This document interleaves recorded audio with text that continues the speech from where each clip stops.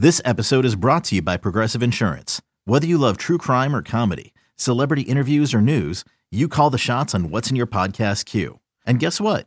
Now you can call them on your auto insurance too with the Name Your Price tool from Progressive. It works just the way it sounds. You tell Progressive how much you want to pay for car insurance, and they'll show you coverage options that fit your budget. Get your quote today at Progressive.com to join the over 28 million drivers who trust Progressive. Progressive Casualty Insurance Company and Affiliates. Price and coverage match limited by state law. You could spend the weekend doing the same old whatever, or you could conquer the weekend in the all-new Hyundai Santa Fe. Visit HyundaiUSA.com for more details. Hyundai, there's joy in every journey.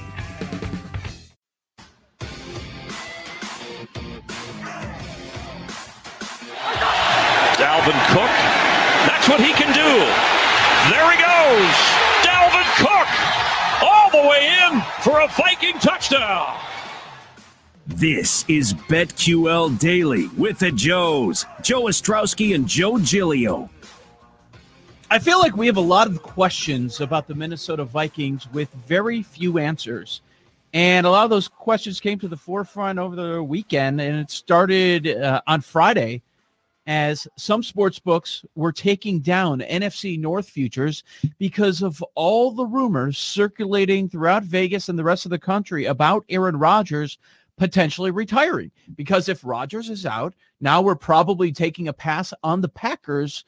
Well, which team do we bet on to win the NFC North? And I think that is still a question. I'm not quite sure. Is there this gap between the Vikings and the Bears? Well, let's talk about it with Paul Charchian. He's our Vikings expert today. He's terrific on fantasy football as well, so we'll get into that. Paul Charchian on Twitter. You hear him on KFan in the Minnesota area. How you doing, Paul? I'm doing great, Joe. Nice to talk to you. And yeah, this is I think anybody who is evaluating the Vikings for 2021 and is still thinking about 2020 doesn't realize how many changes this team has undergone in the offseason, and is probably not getting a great read on the Vikings. All right. Well, break some of those down, because I do hear a lot of NFL analysts say that this Vikings defense is going to be much better than what we saw a year ago. What were some of those changes, and are all of them going to be improvements? Yeah, almost all of them are improvements. 2/3 of the starting defense will be new from last year. The key additions were an interior rusher named Michael Pierce, who was their big offseason signing last year, but who opted out for COVID. So they get a big nose tackle back to stop the run. They didn't have their best pass rusher all of last year, Danielle Hunter, who was lost due to a neck injury. He's back and healthy. They have new starting quarterback in Patrick Peterson, who all of your listeners are aware of. They have a new starting safety in Xavier Woods, and they brought back a familiar name as their slot corner, Mackenzie Alexander, who had been great with Mike Zimmer for the first 4 or 5 years of his career before leaving last year in free agency. Washed out in Cincinnati, wasn't a great fit. He comes back to Mike Zimmer. We think he'll be effective there, and Brashad Breeland, who's got Super Bowl pedigree at cornerback, is another potential starter. Sheldon Richardson, another big name player, joins the defensive line. So it's a massively overhauled defense that really is ideally suited for Mike Zimmer, what he does best. And so I believe I'm with most people that believe this is going to be a Viking defense that's a lot closer to the top 10 style defenses that we've seen throughout Mike Zimmer's tenure, other than last year. Paul, the other side of the ball, we imagine the defense will be better because Mike Zimmer rarely has bad defenses. The other side of the ball has some players. Kirk Cousins has been an NFL quarterback for a long time. He's a pretty good one. Obviously, they have some weapons there on the outside, a great running back in Dalvin Cook. But give us the latest on the story of Rick Dennison. He is out, offensive line coach, run game coordinator. Do you think that will play a big role? We know how much the run game really sets up everything in the Vikings offense. Is this a big deal that Rick is out now? Story coming over the weekend, or is this something they'll be able to overcome? Yeah, it kind of is a big deal. This is a team that has churned offensive coordinators for 5 straight years. And so there's been very little coaching continuity. Dennison's been there for a while. His roles have changed between offensive lines and running backs. And really, they're trying in the middle of trying to switch from a traditional blocking scheme to his own blocking scheme, a system that they started 2 seasons ago and is still relatively new to this team. So it's it's kind of a big loss. And I don't want to undersell what this could mean. And this team's got presumably 2 rookies that are going to start on the offensive line. And so losing the, coach that obviously knew you, liked you enough to help be a part of the decision to draft that player, and now you roll into training camp with somebody new is potentially a problem for this team. So, yeah, and now if the door isn't completely shut yet, it sounds like the teams are working on trying to find some way that they can still keep him involved, and hopefully they can. I don't like this kind of change, particularly on a young, inexperienced line.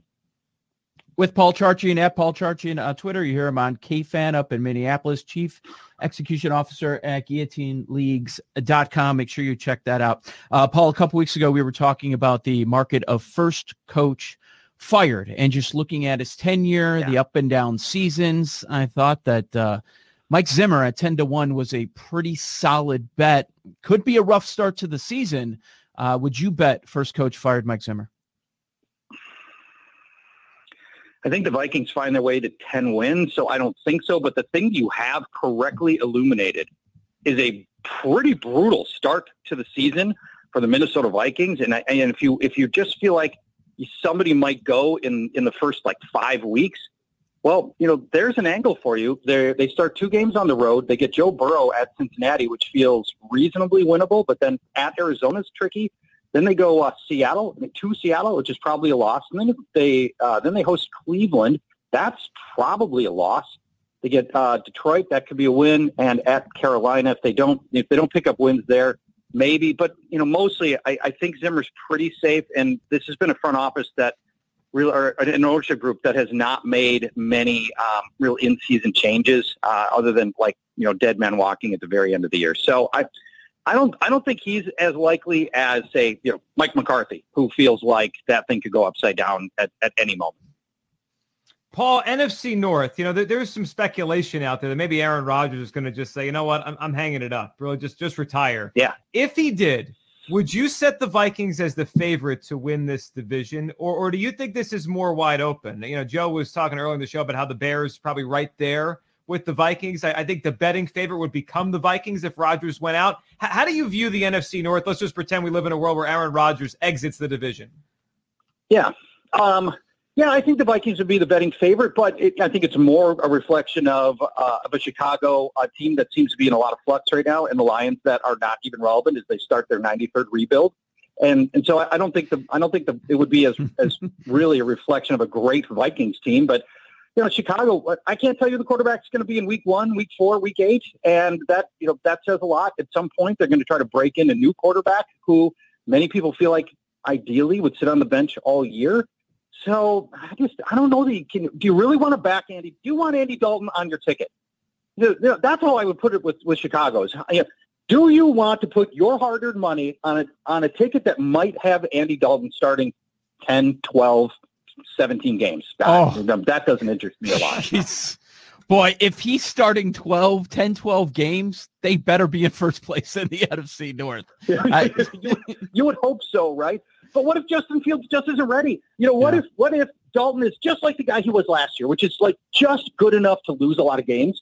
But they're looking at Fields in practice and they're seeing what he does. He's just not ready. And they got to keep rolling out Dalton longer than anybody wants us to. And then you got this older defense. They lost their best cornerback in the offseason. Chicago, it feels like they're a year away from being a contender, and that year away is when Justin Fields is ready to start 17 games.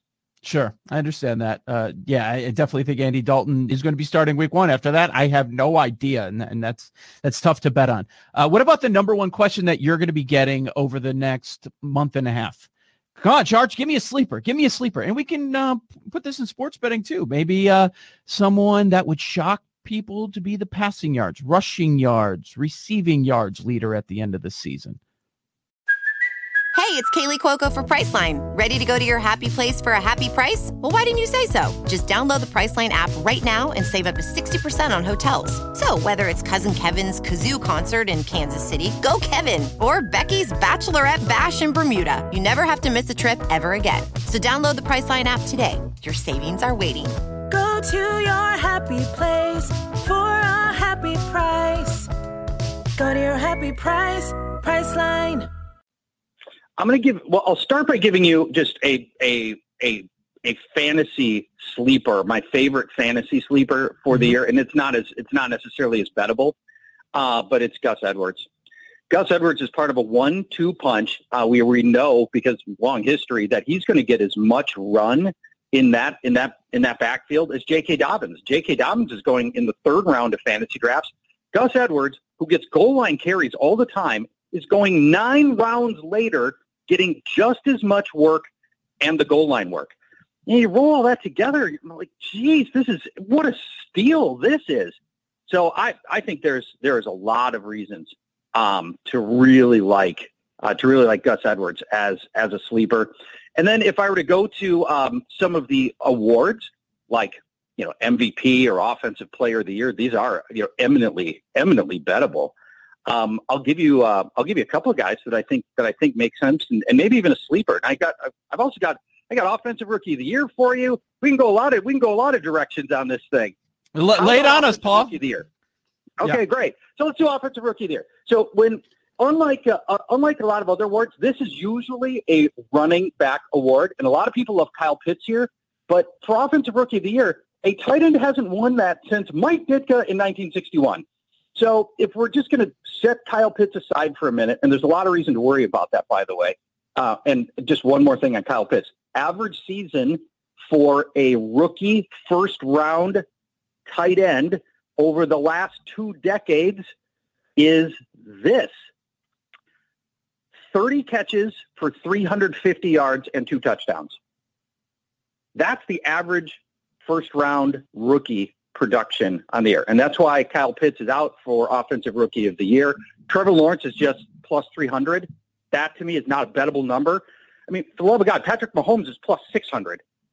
So to win MVP. And I'm not taking Trevor Lawrence at plus 300. How about Trey Lance sitting at plus 800? He walks into the NFL's best offensive coach, Kyle Shanahan, elite receiving weapons in George Kittle, Deebo Samuel, Brandon Ayuk. His offensive line gained Alex Mack at center and retained left tackle Trent Williams, who's awesome. And a little bit like Lamar Jackson, who is great, he's got the highlight machine built into him. Trey Lance does, with the deep passing and the running ability. And those highlights help you win that award. So I think Trey Lance is a great value at plus 800. Not Trey Sermon, huh? No, I am totally out on Trey Sermon. Really? Why is that? Yes. I think he is an average NFL running back. When I just look at his game in college, I go, okay, what does Trey Sermon do really well? What's the standout thing that's going to make him succeed at the NFL? What's the one trait that's going to elevate him above the players around him? I can't find it on tape. I can't find it. And he heads into a San Francisco running back rotation that always distributes the ball to 3 guys, 4 guys.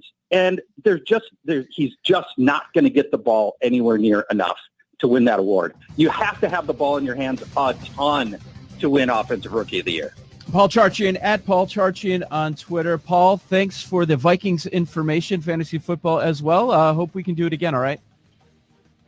Joe, it's been a ton of fun. Joe, we'll talk again soon, I hope. Yes, absolutely. That is Paul Charchian. Terrific information from him. And we're going to line him up the day in Major League Baseball next on the BetQL Network.